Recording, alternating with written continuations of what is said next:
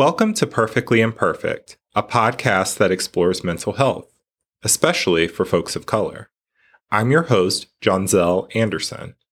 I'm a licensed therapist and owner of Panoramic Counseling in Richmond, Virginia. I hope you enjoyed today's discussion. Hello, everyone. I am excited to kick off the mental health book club that I've been talking about that was funded by a grant that I received. So each month, as a reminder, there will be a new book with a mental health theme to it. And I will select a handful of people to actively participate in the book club, and we'll meet weekly via Zoom. And those who are selected to participate receive a free copy of the book shipped to them, paid for by the grant funds that I received. But to make this inclusive for anybody who wants to participate, I am sharing the recordings of the Zoom meetings on this podcast. So today's episode that you're about to listen to is the first of 4 meetings for the book I'm Glad My Mom Died by Jennette McCurdy. We talked about chapters 1 through 23. So if you haven't read those chapters yet, definitely hit pause and go get those read first before listening to this episode. Welcome, everyone. To get started, we're doing chapters 1 through 23. Most of these chapters are like 2 pages. So I feel like it was a really quick read. So to kind of jump in, let's talk about initial reactions. I mean, wow. Like, this is like enmeshed parenting beyond. It's, just everything she does is just to please her mom so far, like everything. So. That's a good start. So for me, the mom was about 70% similar to mine. So It's kind of like reading what I went through, especially the dramatic cancer. Look what we went through together, and it's definitely coming back. And if you looked at me cross-eyed, you're going to bring my cancer back. Kind of, it hit, I related to it in a fundamental way. Yeah. But yeah. Who else has initial reactions to this book? I think in the sense of some parents try to live through their kids when their dreams aren't fulfilled when they're kids. It's very prevalent in this book. So, I'm sure a lot of people can relate to that. Everybody wants to feel like they have a legacy, so to speak, with their kids. So if they didn't meet the standards or goals for themselves, they kind of push it on their kids sometimes. I think because I'm a therapist, sometimes I'll look at things and kind of diagnose vicariously. I saw a lot of dysfunction with the mom, that guilt-ridden people pleasing from Jennette, and just anxiety across the board. So those were some of my first takes away from it. I think for me, how even as a young child, first of all, her memories in the beginning when she was 2 and her mother was mad at her for singing, was it Jingle Bells in the hospital? She was 2. I thought that was, I don't know why that just struck me. Something probably my mom would do as well. But also that she's supporting the entire family as a youngster. And her grandfather at the very end approaches her and says, I'm worried about the stress that you're on. It's almost like the grandpa, what did she call him? Her poppy seed or something, he's trying to give her a toy that he got at Disneyland. But she's like, I don't have time for that. I got to make money for my family. So I don't know how old she was, but it couldn't have been more than 10. I don't know. That just really struck me as profound. A lot of pressure. It seemed like he was the only one that, at least so far, that kind of recognized that this isn't okay. And it seems like when he said that, it really broke through and gave her some awareness of not everything is okay. Yeah, she started to cry, and she was crying on cue for so long, that was a good thing. And she could fake cry, but she couldn't really cry until her grandfather kind of broke through that facade and kind of nailed it for her individually. So at some point in this conversation, I'm going to read a little snippet from that part of the book. For those listening on the podcast, we're talking about basically a child actor and needing to develop that career as a young person And the special skill that Jeanette had kind of developed was crying on demand. It was literally put on the resume. That struck me as very traumatic because the way that she had to go about getting those tears to come was pretty graphic, I think. It bothered me even as I was reading that. So what I would have questioned, I was like, the father, I was like, she felt that he didn't provide enough, or he wasn't able to display love to her. And then I was also questioning the grandmother. It just seemed like she was on her own until, like you stated earlier, her grandfather. I just didn't see the support from her brothers. And they're young, they're kids. You can't expect them to fill that void. But her father, and I'm sure he was just scared of the mother there also. And I was just so thankful that the grandfather said something. And then, the friendship, I haven't read past 23, but I hope the friendship with Miranda, the other co-star, I'd like to see how that comes about. And to kind of piggyback off of that, I was very angry when I read the part about how her own father misspelled her name on the birthday card. I don't even think there was like a message inside of it. It was just kind of like a card and a generic, like, love dad. And she talked about how much it hurt, but she was so used to putting on a smile for things and was happy to have some sort of recognition. And that really was heartbreaking to me. My mom misspells my daughter's name all the time. And my daughter's 22. So she gets it. I know. And it's her first grandchild of 2. And I know, and it's sorry, but it's like, come on, like, you're how to spell, it's 5 letters. But it bothers, well, my daughter laughs about it. She sends me screenshots of it anyway. Yeah. So I heard a couple of people say that they can somewhat identify with the mom character in this book.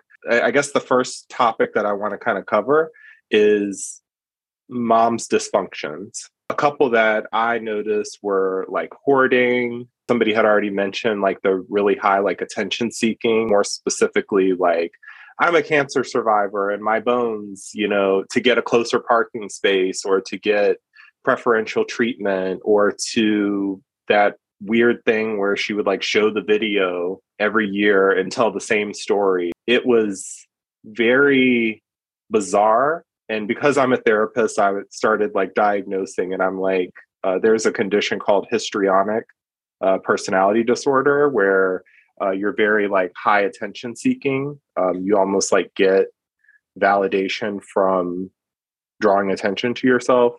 Again, I don't know this. I don't know her mom, and I can't obviously diagnose, but that it was giving me like histrionic vibes. Anybody want to like comment on the mother's character or how it kind of resonates with possibly somebody that you know? So one of the things that I thought was very profound is when the mom and the daughter went to go get ice cream, and the daughter orders the ice cream that she wanted. Like, I don't know if you guys have kids, but they try different flavors. And the mom makes it this like huge deal and like starts tearing up, and then actually ends up eating all the ice cream as she's like waxing poetic about how the daughter's growing up and how dare she choose a different ice cream flavor. So I just think that was a great model of choose your own, histrionic, borderline, whatever. It was just a really good example of what that can look like. And I think she was like 6 or 7, and they were getting ice cream with a coupon for free because she passed this audition. So like even like her rewards were her mom's rewards. The mom wanted her to order the nutty coconut because that's what she had always gotten. And she wanted to try cookies and cream. We hear this word a lot on social media, but this was a true example of gaslighting. So gaslighting is when someone brings something to your attention, possibly a problem, and the person receiving it then like it's kind of like a boomerang and sends it back to you because you're the problem, not what you brought to their attention. So I think she started sobbing and saying like, oh, well, you've always been my little girl. And if you're making decisions for yourself, then that means you're growing up and you're going to leave me. And it really spiraled down. I imagine living it is much worse, but even just reading about it is like very uncomfortable. I mean, the crying part, it just kind of realize now how whenever I talk about my dad, my parents are divorced. When I talk about my dad to my mom, she just deflects with the tears and the crying and the, oh, I'm the victim, I'm the this, I'm the that. When they've been divorced, I just turned 50 and they've been divorced since I was 3. So it's bizarre, but also just the selfishness and the, not really the care for how her daughter feels. It's more of about what makes the mom comfortable and feels good. So that definitely resonates with me, with my mom, for sure. My mom wasn't very emotional. I knew she loved me and she was there for me, but like you typically view a mom as being the emotional, nurturing one. But that was my dad. I didn't get that from my mom. So it's a little hard with some of the things to relate to as far as, but like some of the hoarding my mom had. So I do remember like our house wasn't really clean. It was always messy. There were piles of things. So it was hard to want to have friends come over. There was a lot of embarrassment when I was younger. So like when she talks about the Costco mats and not even like having their own privacy or space. I can kind of relate to that because I had to share a room with my sister, but then there's all this stuff piled up as well. So there wasn't a lot of freedom to just kind of grow and be who you were. And I always felt like I had to get out to be able to do that, to be somewhere else, to be somebody else. And you can kind of get that from Jeanette, that like she wanted that, but she didn't know how to do that. So because when you're little, you don't have an escape route. So she just created this world where how do I keep her from exploding? How do I do this? How do I do? So that's how she tried to manage and deal with what she had to live through. And that was just super hard to read. To know a little kid has to do that, because she's probably not the only one. The example that comes to mind, she's this young child and she's trying to get everybody ready for church. And everyone's just like lollygagging, but there's also these piles and the whole house is full of like hoarding. Their mats are on the floor. And there was a situation where like the brothers were like kind of lazily getting some cereal. And she knew that her mom would explode if some milk was spilled on the floor. And so she's literally running around like yearning for this I think it was 3 hours of peace and she said it several times. And she's like, oh my goodness, my brother just spilled milk on the carpet. I have to like clean this up before mom walks through, because if she walks through and steps on a wet carpet, we're going to have to stop at the drugstore and get new stockings or pantyhose. And it's going to delay us getting there. And it's going to interrupt my time. I just felt that angst and then it all fell apart. Right. And then she blamed herself.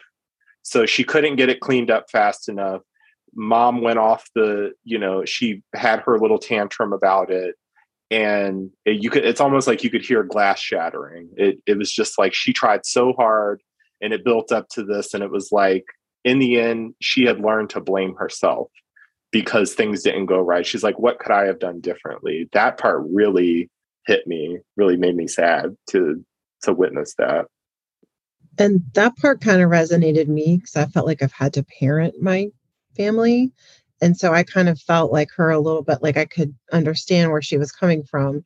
And like you said, when the milk was spilled, that part almost played in slow motion in my mind as I read it. Like I knew, like I could just see her squishing in it and like, oh man, she's not going to get to church. She's not going to get to her. What is she got? Like pine sol scented, clean, sterile environment. She says maybe we'll get there for popcorn time or something like that. One thing that really stood out to me was her having to watch her mom pull a knife on her dad. Like no kid should have to see that. And the fact that it was probably a very, very common occurrence in their household because dad came home late. Mom's like, you're cheating. we're going through this again. And the fact she's still trying to soothe her parents over to avoid this is crazy. That's a lot of pressure as a little kid. She mentioned at one point that social services were called several times. I think to the point where there was one altercation and they saw the neighbor like peeking over, and it was almost like, is he going to tell on us? Is this going to like escalate? Her mom could bring a lot of angst into a room, but she was also one of the only people who could soothe her. So here's a quote.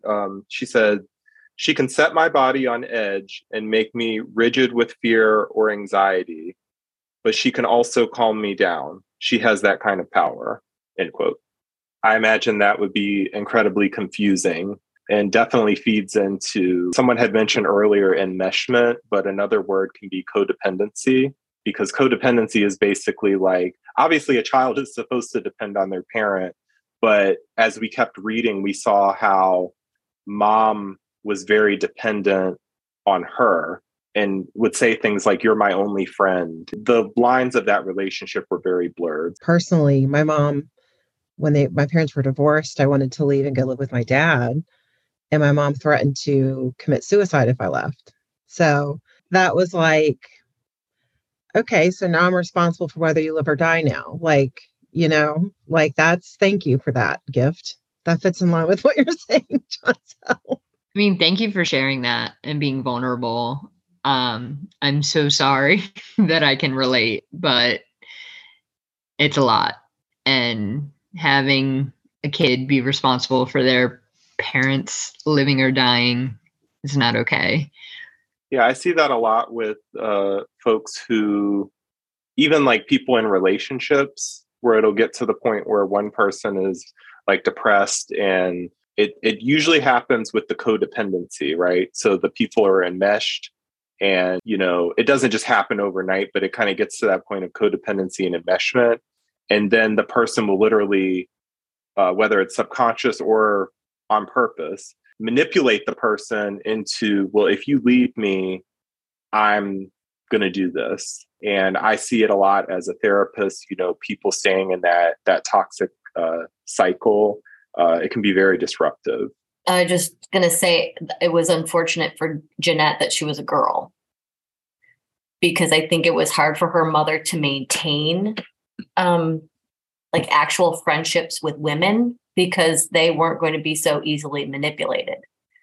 And I think that's why the boys didn't have to deal with that as much. Here she is telling this little girl, "You're my best friend." And who doesn't want their mother to love them and feel like they're this special being to them? And so because she didn't do that to the boys, they kind of got to, they still had to live there. They still got abuse from her and neglected from her and had to survive that household as well. But I think Jeanette had a special kind of hell with her mother because of the fact that she was a girl. And that was the only relationship that her mom could truly manipulate to have as her own. And that's where I think that codependency came in. It was because they were both women, females, and she could do that to her because of that, and maybe not get away with it as much with the boys, because there wasn't that connection that you would have with a mother-daughter. Definitely. And the codependency that I observed, it was direct how it played out in behaviors and stuff.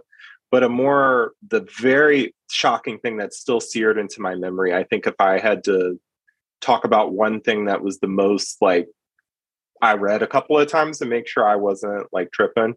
And it's that she was 8 years old and her mom was still wiping her bottom. I think she was like at an audition or something like that and had to go to the restroom after holding it for a long time because she didn't want to upset her mom or any of the producers. So there goes that people pleasing again. Then she finally gets to go to the restroom. And at 8 years old, the mom, I think, took some paper towels and wet them and basically treated them like a baby wipe and literally was wiping her. That was really bizarre to me. I found that really, it was disturbing. And I just couldn't comprehend the reasoning. I couldn't grasp it. I didn't understand that at all. Her mom also was doing her hair, like wouldn't let her do her hair. She was on the phone with somebody and she was, I forget what she was doing her hair, and her mom basically did everything for her, but not because the child wanted to, because Jeanette wanted her to. The mom wanted to.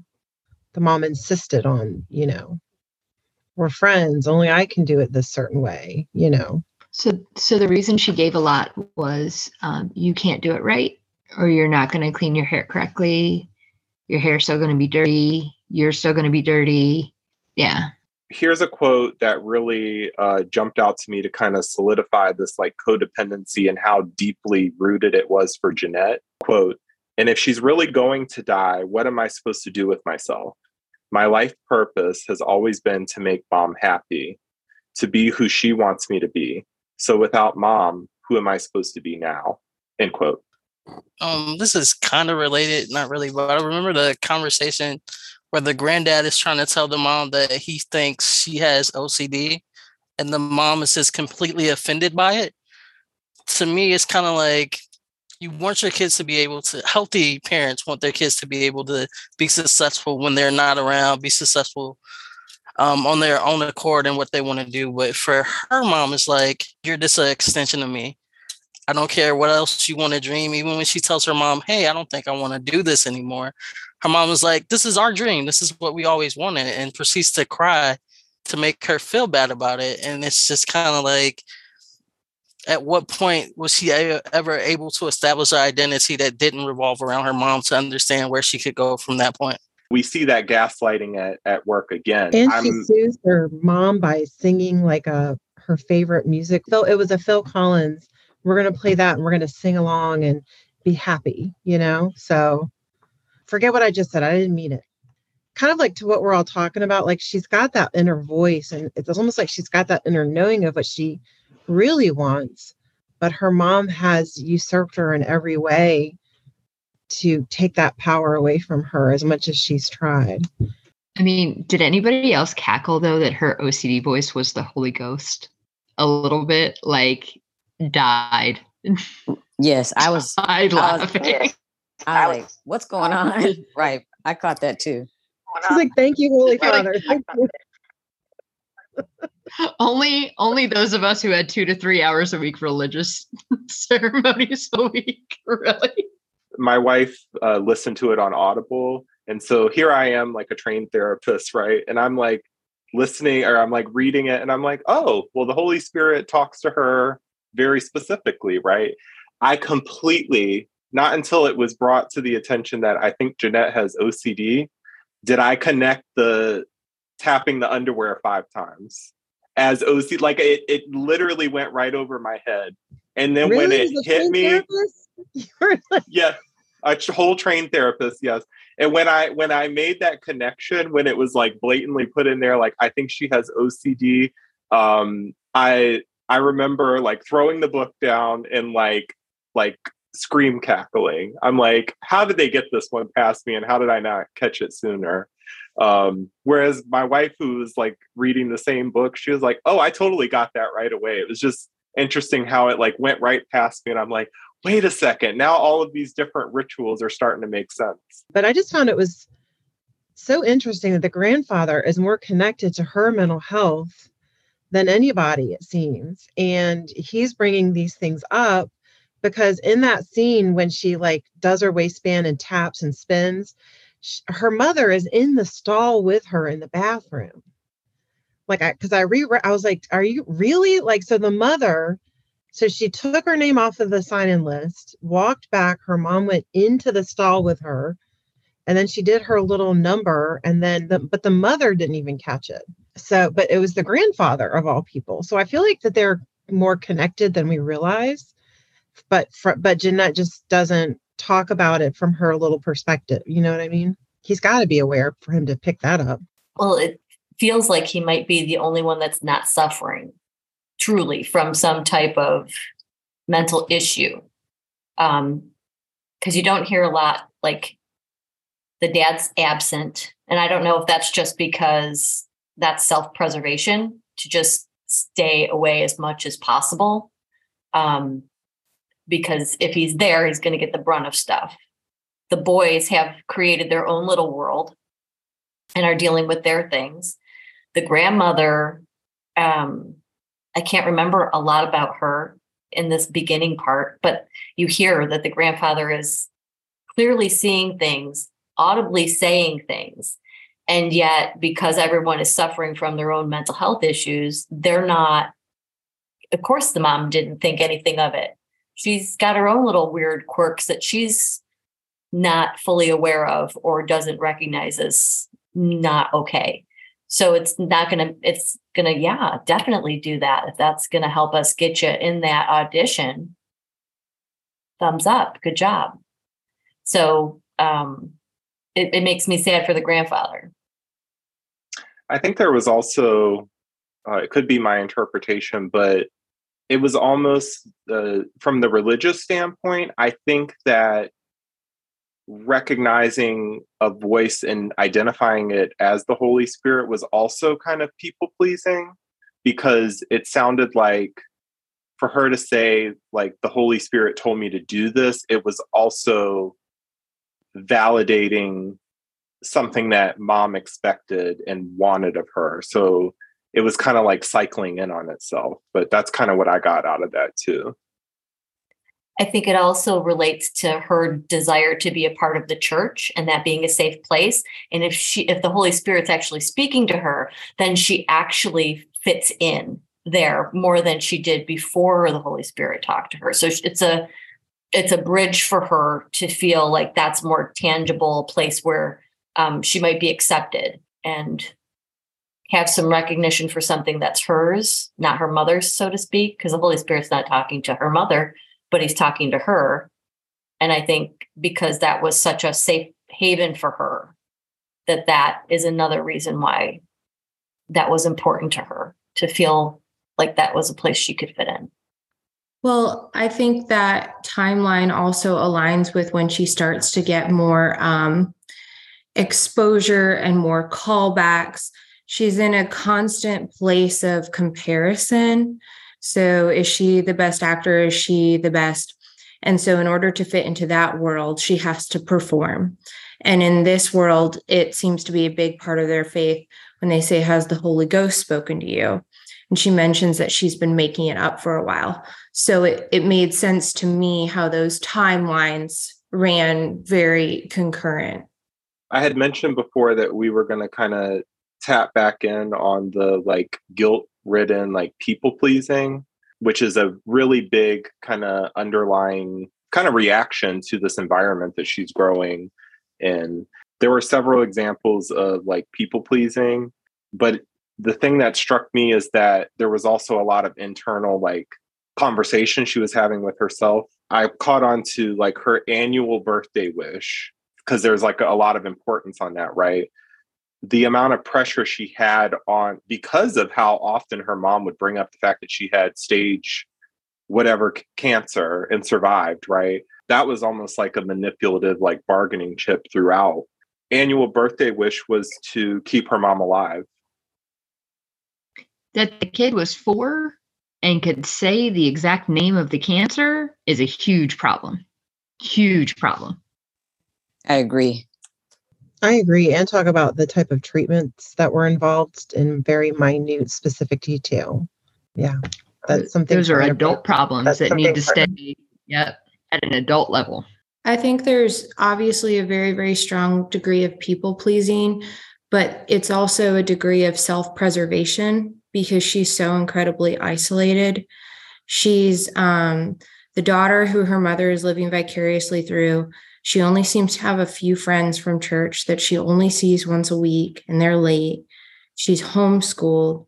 She has no like existence. She sleeps on a mat on the floor in the living room. And so I thought that while her burden is very unfair and much of it does seem to be very altruistic, she has that codependence on her mother. There is also a part of it that is her whole existence. Like her mom has to live because that's the codependence, right? That's her place in the world too. Because I wonder, that's just a big thing that I'm seeing is that it's bred out of the isolation. She's really, really isolated, which is ironic given that she's becoming more and more known in the world. I think what when I was reading some of the books, it's just how I thought she mentioned how she puts her mom on that pedestal. And through life experiences, I've come to the conclusion that at some point we all do put our mothers on a pedestal. And then sometimes we see that the mother shouldn't be on that pedestal at a level, and we realize that they're human. And I just think it's sad that when we have that realization that our mother isn't human, and then our queen is not who we imagine her to be, but then to have a mom who took it to so many different levels, I think was really sad in this young lady's circumstance. Really sad. I'm definitely looking forward to seeing, because obviously we know she grew up to, at least as a teenager, to be an actress on a pretty popular show. But I'm interested to see how that development happens from being so like isolated, codependent, not really knowing any better. Obviously, with acting and being around peers and stuff like that, she's going to start to notice that things that go on in her house are not very similar to that of other kids. So I'm interested to see how that kind of develops throughout the story. Quote, I was in my head during it because that scary part of me decided to try and speak up. That part of me that doesn't want to be doing this. I don't want to act anymore, I say before I even realize I've said it. Mom looks at me in the rearview mirror. A mixture of shock and disappointment fills her eyes. I immediately regret saying anything. Don't be silly. You love acting. It's your favorite thing in the world. Mom says in a way that makes it sound like a threat. I look out the window. The part of me that wants to please her thinks maybe she's right. Maybe it is my favorite thing and I just don't know it. I just don't realize it. But the part of me that doesn't want to cry on cue, that doesn't want to act, that doesn't care about pleasing Mom and just wants to please me, that part of me screams at me to speak up. My face gets hot, compelling me to say something. No, I really don't want to. I don't like it. It makes me uncomfortable. Mom's face looks like she just ate a lemon. It contorts in a way that terrifies me. I know what's coming next. You can't quit, she sobs. This was our chance. This was our chance. She bangs on the steering wheel, accidentally hitting the horn. Mascara trickles down her cheeks. She's hysterical. Her hysteria frightens me and demands to be taken care of.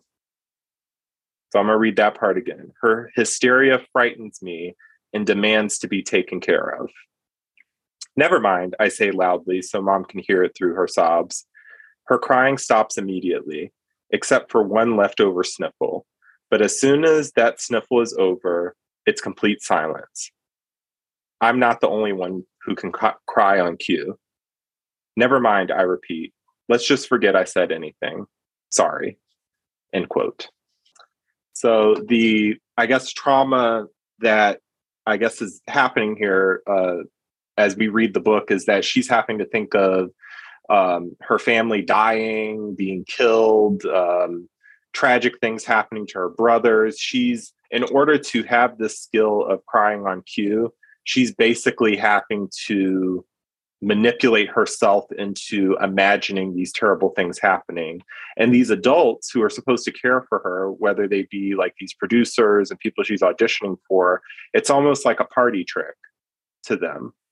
So they'll be like, oh, do it again, kind of thing. And it's like, because we have like the first person perspective on it, I felt like a physical reaction as it kept happening. And I'm like, when she was like in this part where she's like, it makes me uncomfortable, I truly felt that discomfort on her behalf because I can't even imagine. The irony is that she hasn't said she can smile on command yet. And that's what she immediately did. Like the switch goes both directions and it's just as harmful. One appears more negative because we associate tears with unpleasantry, but anything disingenuous is uncomfortable. And so just the irony of that chapter ending with her smiling and singing Phil Collins. And I also wonder too, like how much of that inner voice that she's talking about when she says, no, I'm not the only one who can demand, if that's adult Jeanette looking back at the situation. Like her anecdotal dry humor is her kind of processing it now. Whereas did she, did she really feel that way when she was younger? I don't know how a 5 or 6 or 7-year-old could really articulate that. I don't know. That's kind of what I've been thinking throughout this as I read it. She became a master very quickly. Unfortunately, as a small child, she mastered manipulation herself. So she unfortunately probably could articulate, even though she knew things weren't right. She knew things were wrong. And that was the first time I think she really voiced it. And I think she hadn't voiced it up until then because she was afraid of what would happen. And of course, she got the result she thought was going to happen, which is why, she hadn't done it up until then. But I think because her mother talked to her like she was an adult and put her in adult situations, she unfortunately was able to articulate that. But I think, yes, going back and looking at her writing this and whatever, yeah, she can write it a little more eloquently than probably she could have when she was younger. But I think she did have the understanding when she was younger, unfortunately, of what kind of was happening. But I also kind of noticed like back a little bit when she was crying on demand and thinking those horrible things. But she mentioned it felt good to release and get all of that emotion out. She did mention a very kind of cathartic result of her, I guess, wishing or crying or being able to express real, true, raw emotion, which she always has to suppress. So I did find that a little interesting. It was difficult to read, but I could feel a release internally. Like, yeah, like that would feel really good after keeping it together since you were born, and then just being able to just let it all out. I've watched some of the interviews that she's done as she like tours around with this book and like talks about it. But I also, being an adolescent, watching the show iCarly that she was on growing up, and of course now as an adult reading her backstory, it kind of makes sense because the character she played was very like kind of cynical, like almost deadpan, like emotionless in a way, but it was like a dry sense of humor that because she was emotionless, it was funny.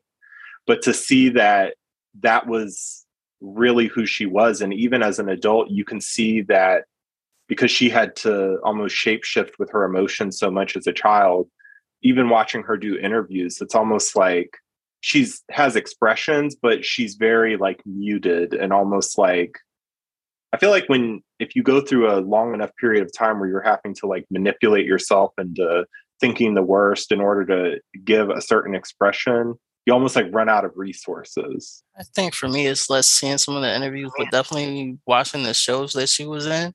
Because on iCarly, she basically has no emotion whatsoever. And the relationship with her mom character, even in iCarly, is pretty much non-existent. Like you rarely ever see her. It's always like she's fending for herself, which in actuality, basically she was doing it in terms of her mom's a hoarder. They're not making sure the kids are taken care of. They're sleeping on the floor. It's all those kind of stuff. So I wonder how much her being able to perform well in that role was pulling into what she really lived at home. There was a Netflix show that she did after that she effectively played herself again.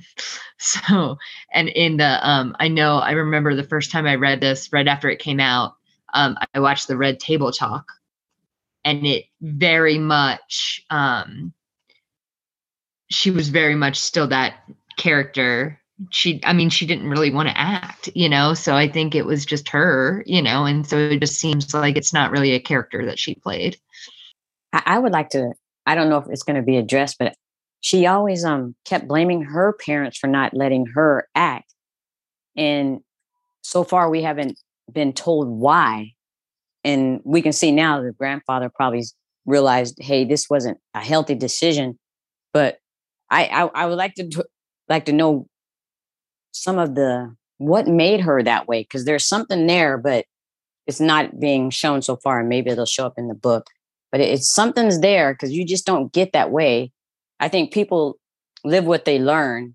And then she's doing the same thing with her child. So I'd like to know more on that. I'd like to see the outcome of, hopefully that'll be addressed. There's one small bit in the beginning where I think it's her birthday when she gets the Rugrats outfit.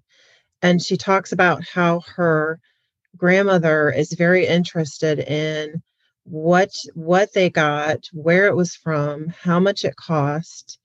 Was it on sale? Was it not? So that little bit about the grandmother was telling me that she was very superficial potentially, and putting her emphasis on the thing versus the person behind the thing. So that made me think that she might,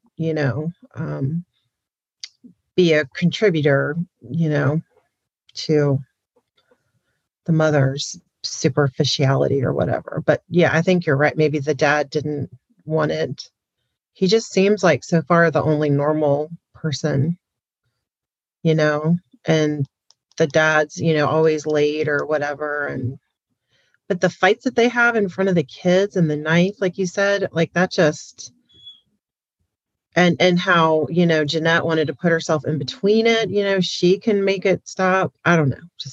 I think she starts off with a certain tone of voice, and Jeanette knew that it was going to end in like a scream out like situation. And I remember when she grabbed the knife, it wasn't necessarily to threaten anybody, but of course the father is trying to de-escalate, and he's just saying, we don't want anybody to get hurt or anything. And then it's a very like volatile, almost flammable moment, because if you address her and even hint or suggest that something is wrong with her, because when I read that he said, you need to get help, I already knew that was going to explode from there.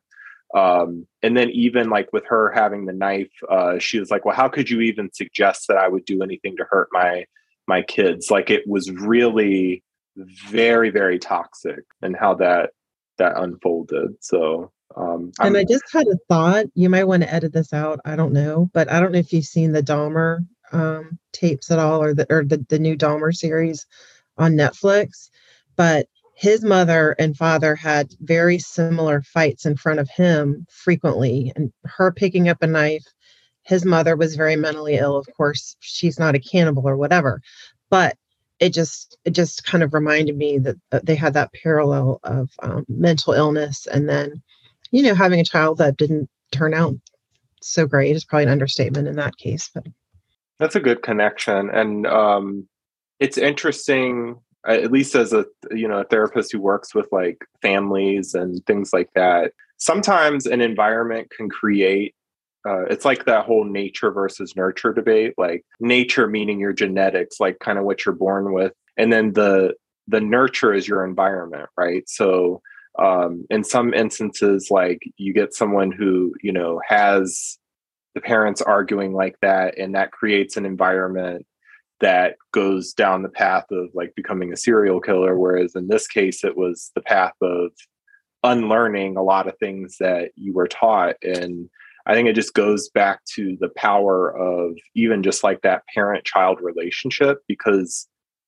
Jeanette was very isolated, but the relationship you have with your caregivers, whether it's your parents, grandparents, or whoever raised you, that is your template for how you're going to do your other relationships. And so depending on how that's set up for you, that's the vantage point that you have to look at the world. And even if you get on the other side of that, say you turn 18 or you go to college or you get your own place or something like that, it takes a lifetime to oftentimes unlearn and to restructure that, because when you're given that environment from a young age, I think it's called like the zone of proximal development or something like that, where it's kind of like if you teach a kid Spanish at a certain age, they can like pick it up like nothing. But once you're out of that window, it's a lot harder to pick it up. So all of these things are being taught at those like really formative years. And I imagine as we continue to read through this memoir, it's going to be an ongoing process of unlearning and unpacking and healing from this template that was given that is not suitable for functioning in society. I love that you use the word template, and how you model like a pattern, that is a template, a pattern and repetition, and how if you're, I guess, lucky enough to be aware that something's not right, then you can try to fix it.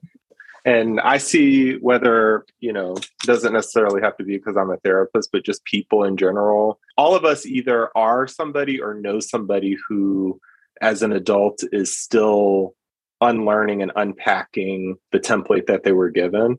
I know for me personally, despite the fact that I'm a therapist, I'm in therapy regularly because my template was really screwed up. And it's truly like before I ever set foot in college or grad school, I was getting years of mental health training just in the experiences, right? So as an adult, I'm 30, I'm still like unpacking the template that was given to me and then trying to take away pieces, rebuild things, expand it. So I guess it's part of being human is that we're constantly evolving and trying to learn more and develop better. But I know all of us know somebody or are that person who's trying to do something with the foundation that we were given to live better lives. Just to share a little bit, I've been in mental health care and healthcare for like 22 years. And my therapist likes to say all the time, like, when you know better, you do better. And that's just such a good, and I think the themes in this book is the same, I think that's just a really good way to be. Thank you so much for listening to this episode. Be sure to come back next week for the discussion on chapters 24 through 47. Thank you for listening. Before you go, consider supporting this podcast in some of the following ways. You can buy me a coffee with the link in this episode's show notes. You can leave me a 5-star review wherever you're listening to this episode. You can follow this show in your favorite app to be notified of new episodes. And finally, you can subscribe by email with the link in this episode's show notes. Thank you in advance for your support, and I'll see you next time.